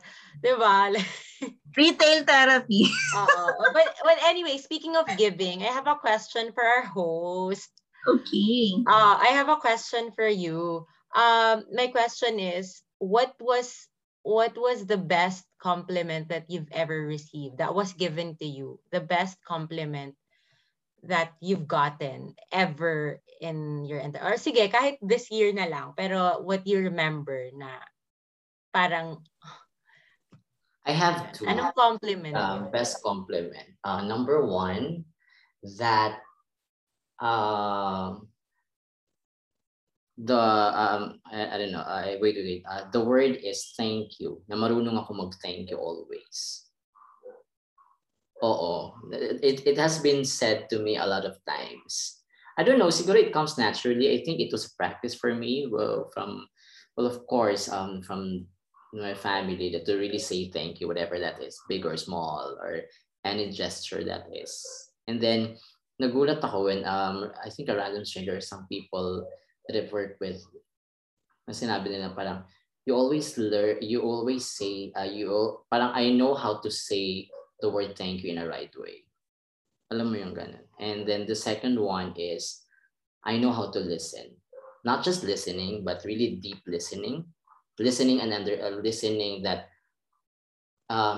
because there, di ba, may merong pakikinig na, listen lang. Yung sa akin kasi I listen, and then I respond right on the right way. Parang nagiging ano ko siya na it became like a value to me that I've been putting in my life for for the past years that I'm here. Living the thank you and listen. Well, I would agree na sa mga compliments na na-receive mo kasi and on top of that, even if you don't say anything, in my experience, you've always created that vibe of being so welcoming and parang tanggap mo lang ako, ganon. As a friend, like when you're listening to me in our conversations in this space that you've created, I mean, it's just that seven thing that you do, parang ganon. Kaya tingnan mo ang overtime natin. Okay, sige, may question ako. What's your first impression when you first met me? First impression ever. Una ako. Go April. Kasi 7 is my first yoga teacher. Yeah. Yung sa yoga for life. Yes. I remember that because that was a turning moment where I said to myself, yoga is for me. I mean, trying to find the right, fitness. At first kasi, naghahanap lang ako ng para sa physical fitness ko and all that. I didn't even mind about mental health and all at that time. And then, nung na-introduce na ako sa yoga for that, he was the teacher. He was so kind. He was so kind. Because I was, as someone na I was so chubby at that time, I didn't have any kind of physical activity. So parang, alam mo yung the insecurity at that time, while nakita ko yung mga taong nag-headstand kasi Ashtanga. Tapos yung tipong parang mabilis yung yung mga poses and all. But he nandun ako sa front, pero hindi yung mid-front, nasa gilid na front. Hindi ko na-feel that the teacher, siya, si Steven, judged me. Kasi there are maybe times in my life na nakakatakot yung teacher, intimidating yung teacher, pero siya hindi. So I think, that also attract me more to practice yoga and na bumalik pa sa yoga for that. And I thank you for that. I really thank you for that. Yun. Oh, yeah. So lucky to have met you. Seryoso. I don't think we'll ever be here anyway if not for that kind of space that you're holding for us ever since. Yeah. My first impression of you did not change. 'Di ba sabi parang first impressions could change, like pwedeng tingin mo sa una parang mataray and then eventually you meet the person, he or she is kind, ganyan. But with you, my first impression is that you're very sincere and that did not change. So, thank you. Yun Super siya. thank you for that. Nakaka-alive. And it keeps me grounded hearing these words. And you've been very consistent as well, telling me that, parang, okay, I think I need that.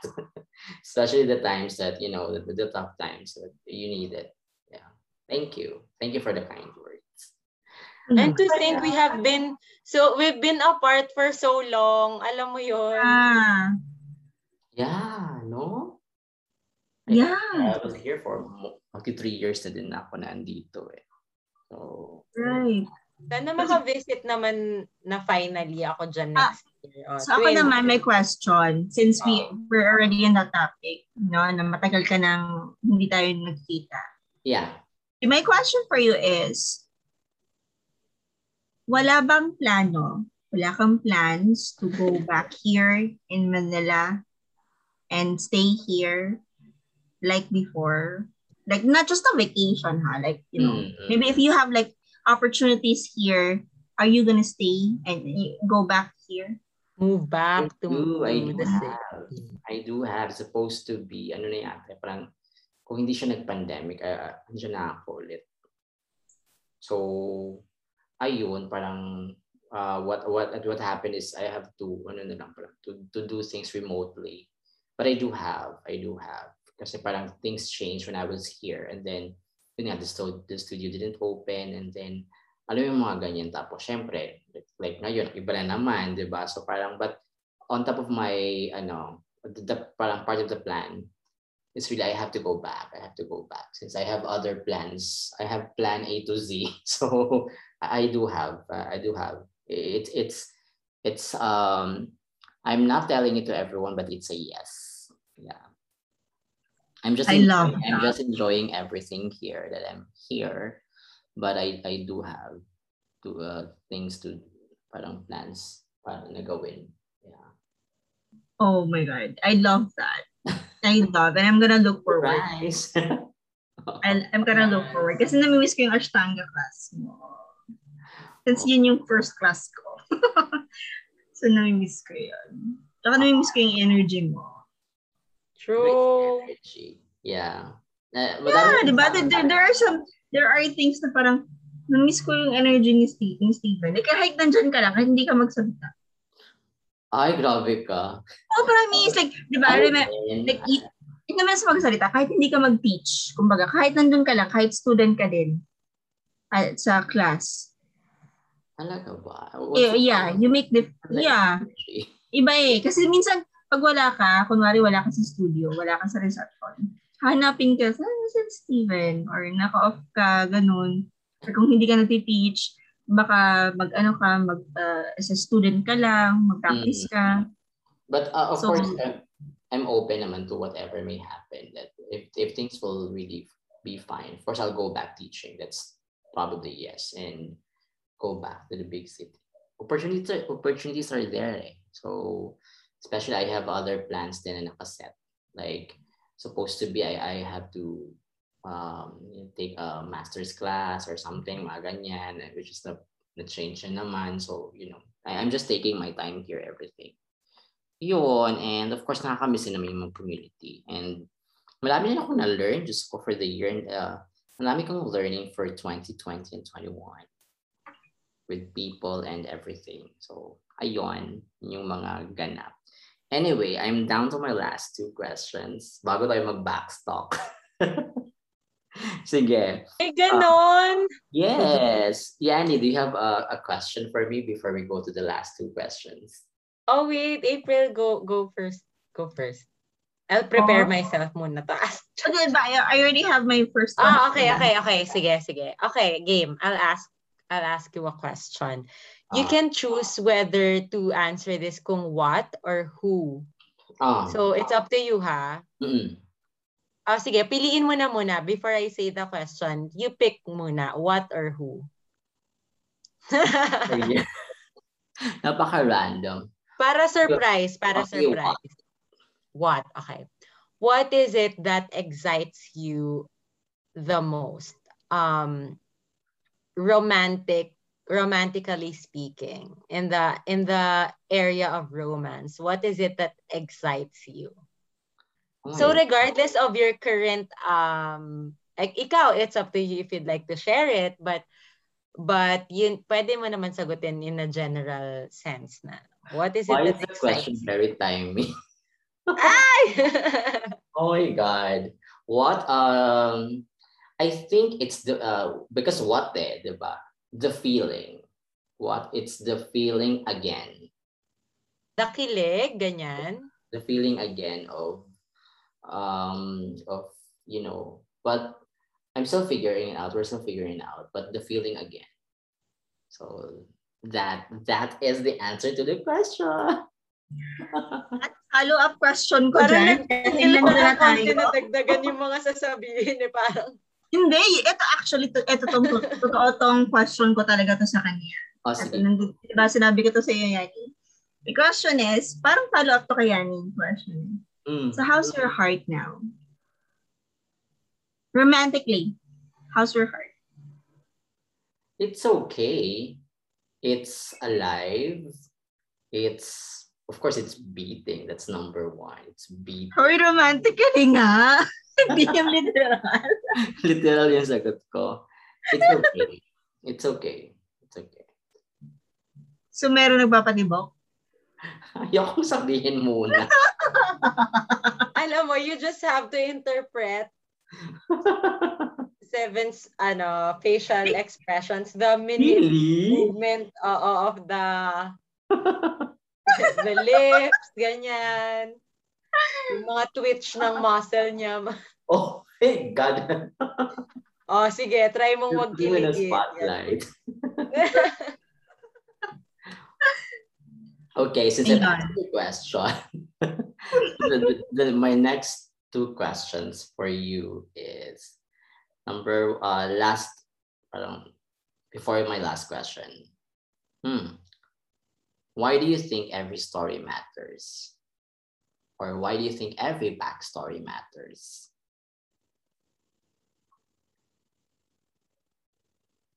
Okay, I'll go first. Every backstory matters because no one is like anyone. It's only you who can tell your story, right? I mean, we can have similar stories, we can experience the same things, but every story is important because it's only you who lived that. It could be similar with other people's stories, but you're the only person who can tell your own story. So it's important because in the general sense then that it helps when you tell that story. So the story is important and telling the story is important because it helps give everybody the idea that we're not alone in our experiences. And if naman it's a really different kind of story, something that's not experienced yet by other people, it'll help them in their own life's journey. So every story is important because there's always something to learn about it, and there's only you who can tell that story. I agree with Yanni with that. You know, sabi nga, di ba, unique tayo eh. We are born unique. Sabi nga ni Yanni, every story, ikaw lang yung naka-experience nun. Tsaka, kahit pa nga, same kayo nang na-experience, but the emotions may be different. The thoughts may be different. And yung sinabi ko early sa session na to is that ikaw lang yung nakakaalam ng truth mo.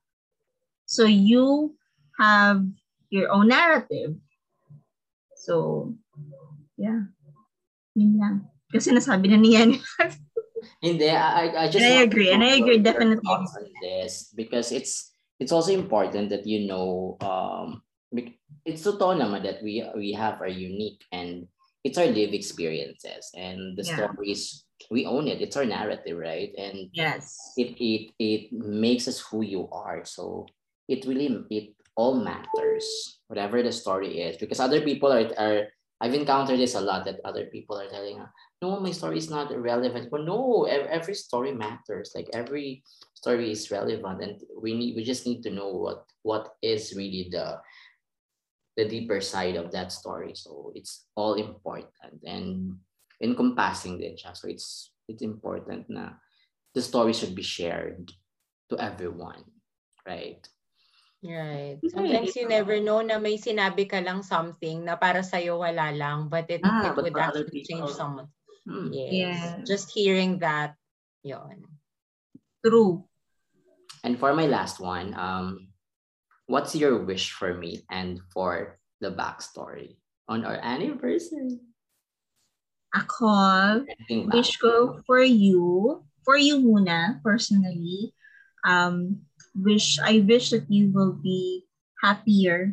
I know that, there are times that you sabi mo nga, you feel weak and all, but I wish that you will have more, kasi hindi natin may iwasan that we're like, we feel down, but I wish that you have more moments where you're truly happy. Kung anong ways man yan, romantically man yan, family, friends, and all, career-wise man yan, I wish you that. kind of happiness. Na yung tipong, when I ask you, how are you won't feel na heavy na when you talk to me or when I ask you.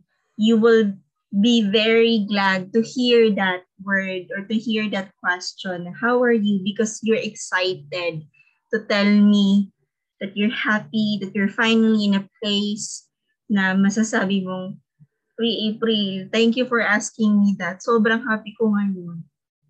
I am excited to hear that from you in the future, in the near future. For backstory naman, I wish that this will continue because this is a space where people that are not celebrities get to share their stories. Yun nga, di ba? The other question is, tayo yung we get to tell our stories kasi tayo lang naman yung nakakaalam ng totoong story natin. And I'm glad to be your guest again in your backstory. And hopefully in the future pa, more chika with the cues. I love talking to you guys and I do miss the three of us. Because that's the reason, hindi ko alam kung saan nanggaling ulit yung the cues natin. Kung saan nag-start yun, I think it started nung pa-retreat natin, I believe, or yung retreat day. So, yeah. And hopefully more seasons for backstory and more achievements. Malay mo, kukunin ka ng host talaga sa GMA. O, diba? O, diba? Taasan natin ang konti. Sige na, go. Yes, taasan natin. Yes, taasan natin. Hello, Claim it. Claim it. Yes, Manifest claim it. Huwag yung local. And or if not, kung hindi man network, you're gonna have your own channel, YouTube channel, because that's money. And with a team. Yeah. And with a team. Ganon. Yes. Thank you. How about you, Yanni? Thanks, April. Okay, my wish for you is if there's one thing or like a couple of things that you've been really praying for an answer, if your mind is currently clouded about something, you're trying to discern something, I hope that you get the answer to that question very soon. Sana makuha mo yung sagot na yan. Yung kung ano man yung mga pinag-iisipan mo, I hope that you get the answer very soon. Kasi, deserve mo din. And peace, iba din yung nabibigay na peace of mind when finally some questions get answered or nare-resolve, diba? So, gusto ko yun for you. Yun yung wish ko for you. For backstory naman, actually, it has already succeeded in so many ways. So, great job and thank you for giving us a venue to tell our stories, to be heard. Ganon. I mean, that's such a big thing. Kasi yun yung gusto ng mga tao na marinig, na ma-acknowledge tapos marinig, diba? And you giving that gift is really already so big. So ang wish ko pa ay maraming matouch lalo. Yeah, and that the inspiration trickles down to more people. Kumbaga, ikaw for sure naka-inspire kayo, inspired us, and for sure yung mga nakikinig din. I hope it turns into something more. Yon, ganon. Yon. Thank you so much, guys, for the words. I'm gonna re-listen that, and I'll put it in my heart, all of the wishes, and diba, i-send natin yan always sa universe and it will be back. Yeah, manifesting and claiming. Anyway, again, dito na tayo sa ating last part of the show. I call this the backstop, but since it's the anniversary and the new season as well, for the backstop, you just have to say your first thoughts. So I'll be giving words. So one word din dapat yung answer. One word lang. You can explain. Okay. It depends on you. But I'll just be giving some words and have to explain. So word or words. All right. Okay, for the first word is number one, moment. Magic. Wow.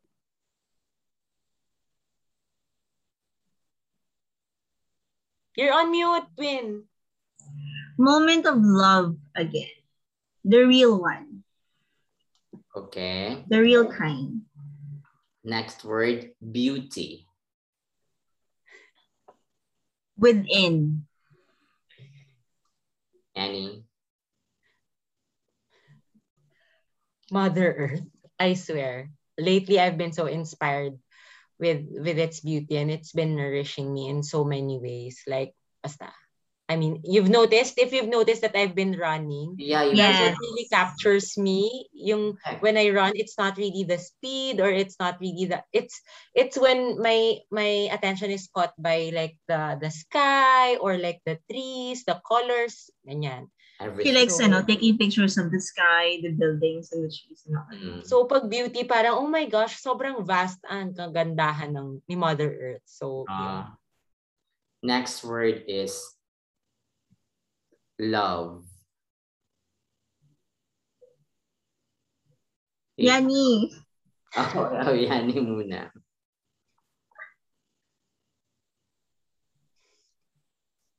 April muna, biglang nagturuan. Okay. Love. Heaven, di ba? Okay, sige, may naisip na ako. Has many forms. April. Love is real, but only for the right person, right people in your life. Sige, next naman is story. Annie? Story? Yes. Story, right? Story. Versions. April. Oh my God, that's the same. Two sides. There's always two sides of every story. So, pang version. Parang mas mahirap pa to sa mga questions kanina. Okay, next one is failure. Yani. Is a gift. April. There's always a gift. Never be afraid of failure. It makes you stronger. Next one, next word is mental health, April. It's very important to care for your mental health. Oh, wait, can I just say that today, the day that we are filming and recording this, it's World Mental Health Day. No, it's World Mental Health Day today. Oh, really? Yeah. Yes, so fine. It's very important. Do not skip mental health. It's a global it has a global importance. Yeah. Okay, next is authenticity. Yani. Authenticity. Parang recitation, na pressure ako. Authenticity, staying true to yourself. Oh, be your authentic self all the time because you won't regret it. There's no regret when you are just... Okay, can I just add something to that also? Sure. Yes. No one will define that for you except for yourself. Exactly. Okay, next word is let go. April. Letting go is beautiful because that means you are letting more space or space for the right things, people, energy in your life. So don't be afraid to let go as well. Okay. Yani? Amen. Sige, next word. Letting go, amen. Okay. Next word is flourish. Oh gosh, I love that. I love that word. Beginnings. April. Be excited to flourish. Next word is belongingness. Yani? Acceptance. April. Do not try to find belongingness in others. Try to find your belongingness to your own self first. Okay, next word is meaning. Ang lalim ng meaning. Meaning it changes. Kahulugan. It varies. So yeah, it varies among people. It could Yes. again, it's a matter of there's a certain autonomy to that na parang who decides what something means. Kung sino Yeah. mag-a-assign ng meaning to anything, it's really up to the person. Yes. And I agree with that. Second emotion. Okay. For the next word is power. Yani. Power can be destructive, but power can also be something that can help people. Very very timely yan ngayong sa panahon niya. Yani. So power, ayun si Yani na. Go. I mean, if you put someone into power, make sure that that person has the right intentions and pure and sincere heart to whatever he's gonna do, he or she's gonna do. Power to me is always something that could be given. So we can't say na wala naman akong say dyan, or like we can't say na mas mataas, mas may power kasi siya over me. Power is always given. It's really up to you if you're giving that power up to someone. You decide who you give power to.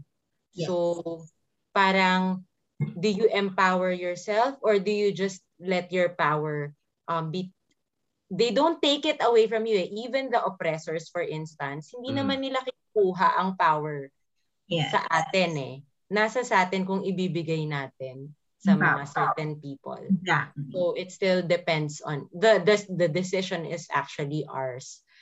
Whether relationship pa yan, parang ano ba, ako ba yung under, yung mga ganyang klase ng relationship. I mean, power is something that's given. True. Okay. I'm down to my last two. Next is ending. Ending can be the start of a beginning. Same answer. Same answer. Endings are beginnings. Okay. And for my last one, backstory. Exciting, fun. Something I want to be a guest again in the next seasons.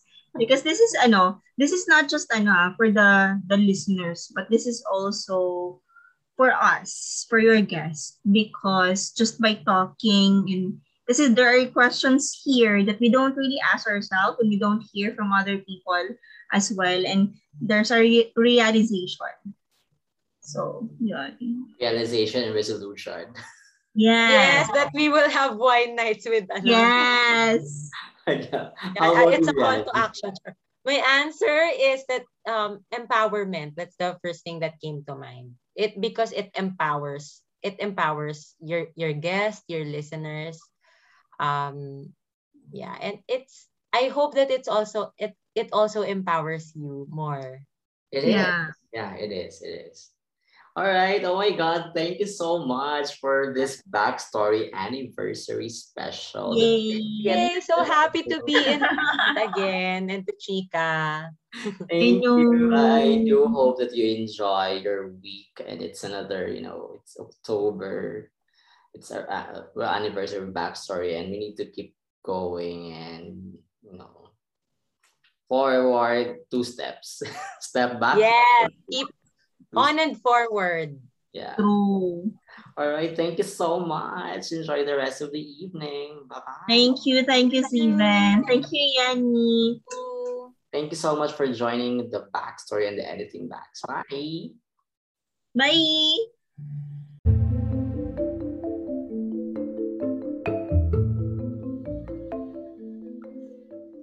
And there concludes our 50th episode with Yanni and April. Thank you so much for being part of hashtag backstory from the beginning.